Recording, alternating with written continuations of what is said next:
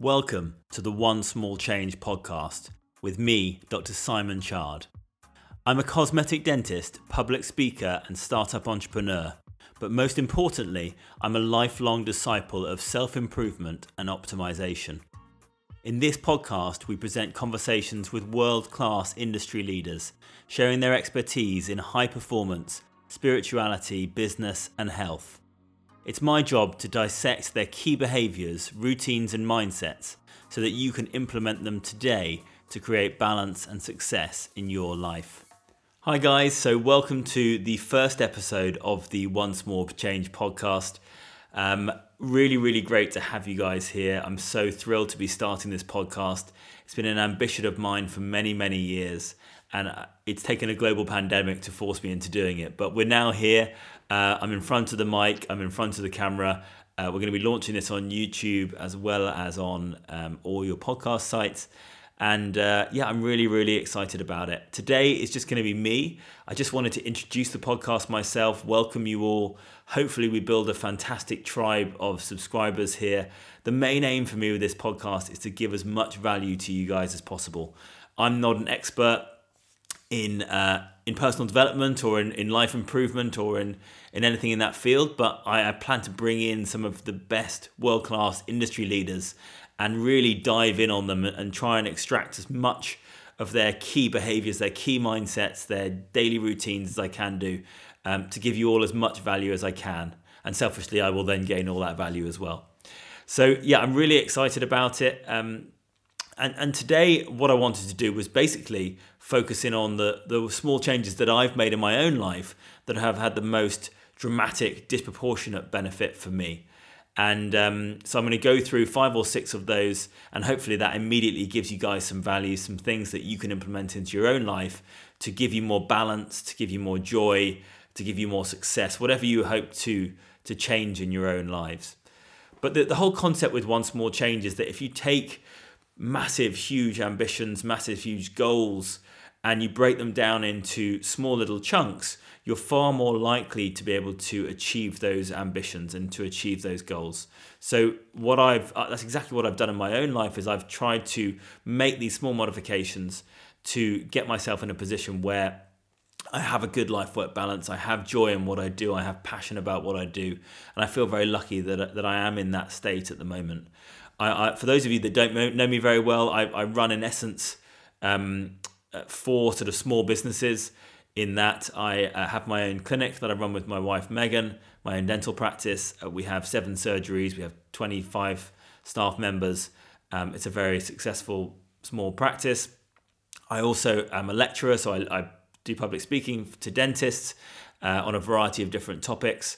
I'm a startup entrepreneur, I guess, co-founder of the eco-friendly toothpaste brand Parla, which is a plastic-free, palm oil-free toothpaste, which we are really proud of, that we think is going to be the future of toothpaste. And then finally, I'm also vice president of the British Academy of Cosmetic Dentistry. So all of these things take up a lot of my day-to-day time. I'm also a father and a husband, and I try my best to be there for my friends and my extended family. So I have a lot, like everyone, pulling on me all the time, and I want to do the best that I can in each of those parts of my life, as well as focusing in on myself and my own mental health and my own spiritual health and those sort of things. So that's what I want to get through on this podcast, is you can do all of those things, and you can do all of those things well, but you need to have focus on your own life setup, on your own daily routines. You need to give value and give time to the things that you view to be important for yourself. And that involves a bit of introspection and a bit of self-evaluation and self-objectivity and looking at things that you are good at and things you're not good at. So that's what I hope to do today in today's podcast. And I'm going to start off with the start of the day and when I wake up and what time I choose to wake up. And that might sound like an arbitrary, irrelevant point, but actually it sets the tone for the whole day, in my opinion. And for the last 5 years or so, I've been waking up at 4:45 in the morning, which may to some of you seem to be ludicrous. And certainly if you had asked me 10 years ago if I'd be doing that, the answer would most definitely have been no. I was not an early bird and not a morning person. But actually, it's a framework and a routine that I've got into now that I actually derive great joy from, and I look forward to that morning slot. And the reason I look forward to it is that I feel like I can win the day before I even leave the house. I leave the house at 7:30 in the morning to go to work on a regular work day, and by that time I've already got so much done and I've already achieved so much, and that gives me great joy. And it means whatever else happens throughout the day is less consequential and is less important. I don't have to worry about it as much. So when I wake up in the morning, the first thing that I do is meditate. Now, meditation is something that is so important for me. It's something that gives me both immediate benefit. I feel so much better doing it. I feel so much better immediately after doing it. But it also gives, over a longer period of time, a more chronic sort of improvement in my general mental health. And it has done. I've been meditating now probably for 3-4 years. And it's made such a positive impact on my mental health over that time. I'm someone that has struggled with anxiety over the years. Nothing particularly severe, but at times it's felt very severe to me. And meditation is something that's been so powerful for me in that. I've used multiple different types of meditation over the years. I've used Headspace, I've used Calm, I've used Waking Up. But at the moment, to be honest with you, all I use is a 15-minute guided meditation from a chap called Alan Watts. It's on my Spotify on my phone, and I plug my AirPods in and I listen to that guided meditation. And it's 10 minutes of guided from Alan, who's got the most amazing speaking voice. He talks about just being present and focusing in on thinking of nothing, in essence. And then 5 minutes of speaking about breathing techniques. And then there's 5 minutes of sort of self-guided meditation with calming type sort of Buddhist music in the background. And that the beauty of that for me is the simplicity. There's no faffing around with choosing a meditation or trying to download something on or listen to something on YouTube. I know where it is. I'm straight in. And the beauty of that simplicity is that wherever I am, if I don't manage to meditate in the morning and I end up meditating at work in the clinic, or if I'm on the move and I'm lecturing pre-pandemic, then I'm on a plane or I'm on a train, you can plug this in. And even if there is loads of noise around you, the whole point of the meditation is to be introspective and to focus inward. And so it's very simple in that regard. And I found that to be really, really powerful. And I've achieved some really, for those of you that don't meditate, you may not know this feeling, but I've achieved some really sort of deep meditation with this simple 15-minute guided meditation. And what I hear a lot about meditation from people is that they feel like they can't do it. They can't do it right. They've got too busy a mind. They can't switch off. That's super common. That's certainly what I feel on some days when I meditate. But what you need to understand about meditation is it's not something that you need to win at. You don't have to complete it. You can't do it right or wrong. And actually that moment when you start to drift off into thought about what you're having for dinner or what you're doing the next day, and then you come back to the breath or you come back to more introspective thought, actually that's the moment of meditation for me. That's when actually you realize that you are doing it right. So don't worry if you've tried meditation and you feel that you haven't done it correctly. Just keep doing it. That's the most important thing with it. Sit down, get it done, and you will get the benefits out the other end. So that's really, really important for me. So meditation is how I start my day. I get a litre of water into me almost as soon as I wake up with my reusable water bottle. And then as soon as my feet touch the ground and I get out of bed, the first thing I focus on then is gratitude. And that might sound a bit odd, but focus on gratitude is something I picked up from people like Tony Robbins as almost like an antithesis of fear. So if you're worried about something, if you focus in on gratitude about anything, even if it's about the blood pumping around your body and your heart beating, or the fact that you have your family around you, or if you don't have family around you, the fact that you're alive, that is really, really powerful, I think. And that's a really great way to start the day, because it's very easy to immediately go to your phone, look at your emails, look at the problems that you've got, and then the day runs away with you, and you're not being conscious enough about your own thought, I think. So I try and focus in on that as much as I can do.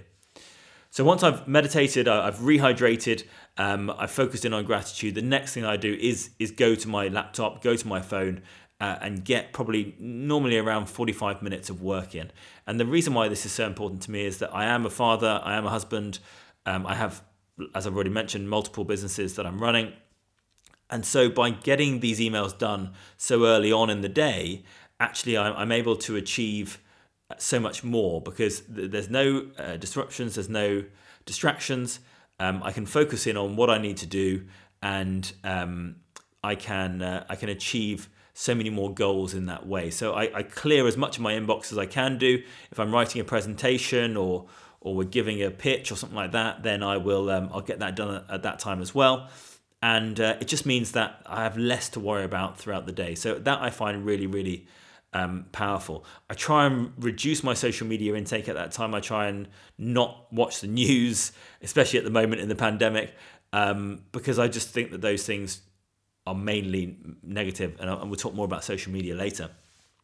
But I try and focus in on what my goals are and get as many of those done at that time as I can do. So after that meditation, after that work session, I then, at the moment, previously I would have gone to the gym, and I have a local gym that I used to go to, but now I'm exercising from home because in London we're still in the pandemic here, and what that means for me at the moment, as anyone that follows me on Instagram will know, is Peloton. I'm completely obsessed, probably borderline addicted to my Peloton bike. For those of you who don't know what the Peloton is, it's a spin bike where you have a big flat screen in front of you and you watch either live classes or pre-recorded classes, and they gamify the whole thing. So you can race against either people live or you can race against sort of a leaderboard, and it's highly, highly addictive. But I am a big fan of strength training as well, and I have a lot of kettlebells here. Kettlebells is probably my best at-home exercise that I do because I just find them so versatile and there's so many different movements you can do. But exercise for me serves two purposes. The first one is I'm fairly obsessed with longevity, lifespan. Health span, as Peter Attia calls it, is something that's really important to me. I want to live for as long as possible. I want to stay healthy for as long as possible. And so I try and control as many of the variables that impact on that according to science as I can do. And the reason for that borderline obsession with health and medical health is probably because my sister had cancer when she was younger. When I was only 9, she was 7. And that came out of nowhere. She was completely healthy, and that was completely out of any of our control. And so that has led to me being probably a bit of a hypochondriac, but it means that I focus in on controlling those things that I can do. And exercise has clearly proven to reduce your risk of developing cardiovascular disease, cancer, Alzheimer's, multiple other medical problems. And so that's why exercise is a big part of my day, but of my life.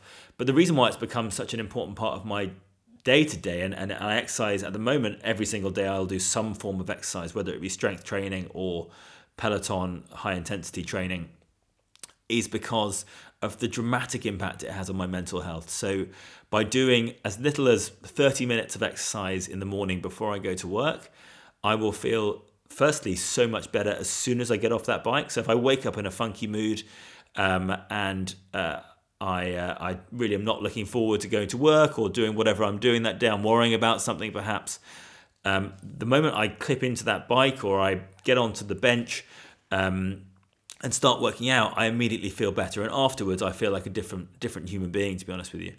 And that feeling runs throughout the rest of the day. And sure, things will go awry during the day, and certainly things don't always go right as a dentist or as a startup entrepreneur. There are things that are thrown at you that you definitely don't expect, probably more so as a startup entrepreneur, to be honest with you. But it at least gives you that baseline, which is in such a stronger position, I think. So exercise daily for me is something that I'm so passionate about. And that's one of the reasons that I share it so actively on my social media, because I hope that it inspires other people. Because again, I never would have thought I would wake up at 5 a.m. and exercise every morning before having my first patient at 8:15 or my first meeting at 8. But it's made such a big impact for me. And there's some amazing studies to support the link between exercise and mental health improvements. There's a fantastic study that was in The Lancet a few years ago, 1.2 million people. And basically what it showed was if you exercise for 45 minutes, 3 to 5 times a week, it would show a 1.5 day reduction in the number of days you have mental health issues per month, which is a really interesting way of looking at it. And it basically says, look, we're all going to have days where we feel anxious, where we feel depressed, but actually by exercising, you can reduce the number of days per month by 1.5 days, which is pretty cool, I thought. So yeah, exercise is really important to me. It's something that I absolutely love. I do need to work more myself on things like yoga and stretching and Pilates. I'm not very good at that sort of stuff. I'm the first to admit that. I'm 6'4" as well, and I'm a dentist, so I really should be doing more of it. Hopefully I'll get someone on who's a yoga expert or a Pilates expert, and they can drive it home for me how important it is. But at the moment I haven't managed to build that into my routine, and I hope to do that over the next year. So the next thing that I find is a really important part of my life is diet. And again, this comes back to my obsession with health and lifespan and that sort of thing, and watching videos from people like Rhonda Patrick or Peter Attia or Tim Ferriss around the dietary habits that have been proven by science to improve our longevity or reduce our chance of developing cancer, but also the impact they have on mental health. And there's some amazing studies that show, for example, a Japanese or Mediterranean diet will show a 25 to 35% reduction in the chance of having a mental health episode. That's really interesting to me. And that's why they call the gut the second brain, because there is a link between your brain and your gut. It's called the gut-brain axis. And therefore, what you eat is the fuel that drives your brain, and that is going to have a control over the mental health status that you're in. So that's a really interesting thing for me. So the way that I try and hack that in my own life is, firstly, I eat as little processed food as I can do. Secondly, I try and eat as well-rounded diet as I can do with regards to vegetables and the types of meats that I'm eating. I try and source my meat from grass-fed or organic, and not have meat that is abnormally cheap that you find in a lot of supermarkets. I try and shop at the local farm shop as much as I can do, much to my wife's disapproval because it's very expensive. But it's the diet impact on mental health and longevity is something that I'm very passionate about, especially with my family's history of cancer. But the hacks that I have is, firstly, I for the last couple of months I've been using Heights, which is a brain care supplement created by one of my sort of mentors and friends, Dan Murray-Serter, and his team. And that I found to have a really strong impact on my sleep status and also on my just my general feelings at the moment. I feel like it's had a really big impact. The beauty with Dan is that he's so focused on creating a top drawer, high quality product, and I really feel like he's done that with Heights. They've chosen the best ingredients, and this is not an ad. I just really rate the product. So I take that every day. And I also take a Super Green supplement. And the reason I take a Super Green supplement, I'm not a massive fan of supplements per se, because I think a lot of them is a lot of marketing and not a lot of actual science. But it's kind of like an insurance policy for my diet. So you may not get all the nutrients that your body needs every single day. There may be nutrients that come from obscure vegetables. I mean, for example, if you look at the countries that have the most number of centenarians, the most number of people that live to 100, one of them is Okinawa in Japan. They eat a disproportionately high amount of purple sweet potato. They have purple sweet potato ice cream and chips and all these things, and very few people in the UK eat purple sweet potato. So there's lots of those types of ingredients from around the world that are found in some more niche or lesser found food groups that you won't be able to get no matter how well-rounded your food diet is if you live in the UK or if you live in the US or whatever. So that's the reason I take this Super Greens blend. It's from a company called Nuzest, or I think it's called Nuzest, and it's been very well reviewed. And the beauty of it is that there's 75 micronutrients in there. So I know that I'm getting that every single day, and I hope that helps with my immune levels and my health status as well. So that's the reason that diet is so important to me. Now, the next thing I want to talk about is a slightly lateral thought process, but it's something that's been very, very powerful for me over the last 18 months, especially, and it's Stoic mentality. Stoicism is a philosophy that is sort of framed around resilience and a mindset of accepting the things that you can't control. And that clearly in a pandemic where we can't even control going to see our friends and going out to the pub or whatever you want to do is very, very powerful. People like Marcus Aurelius or Seneca have these amazing quotes, and it's the quotes that have been most powerful to me. I've read meditations from Marcus Aurelius, but I follow the Daily Stoic on Instagram, and I recommend you all do it as well. He also has a book called Stoic 365, and those quotes you would have seen me sharing a lot of them on Instagram, but they really help with the mindset, I think, of just being a good person and focusing in on introspection and evaluating your own behavior, not reacting to trolls or not reacting to people whose behaviors you don't view to be respectful or acceptable, and actually just focusing in on how you react to things. And I think control over our own behaviors, introspection, and a focus in on ourselves, not from an egotistical point of view or a selfish point of view, but more on just controlling our own behaviors is something that we can all do better. And I found a focus on that Stoic mentality to be really, really powerful. So that's something that's been great for me over the last year, especially during these COVID times. And the other thing that's been really powerful for me over that time is Gary Vaynerchuk's GAP philosophy, or GAP, which stands for gratitude, accountability, and perspective. And those three sort of thought processes have been really, really powerful for me. Gratitude, I've already spoken about. I try and practice that in the morning when I wake up. And it's a gratitude not for materialistic things, but a gratitude for being alive and for being who we are and for being around the people that we choose to be around. So that has been really, really useful. I've mentioned that already. Accountability is something that as a leader of my own business, my own practice, my own startup, future leader of the Academy of Cosmetic Dentistry, is really, really important. And what I mean by accountability as a leader is when things go wrong, which they oftentimes do, that's life, things always go wrong, you don't blame someone else. You try and take responsibility for your own actions.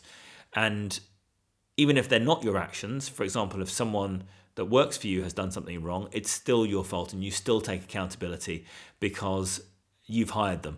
And by living in that way, I think it genuinely makes you so much happier. And when I say take accountability, I don't mean berate yourself for something going wrong. I just mean say to yourself, okay, what could I have done to make this situation better so that we learn from our failures and we improve for the next time. And on this podcast, failure is something that I want to focus in on so strongly.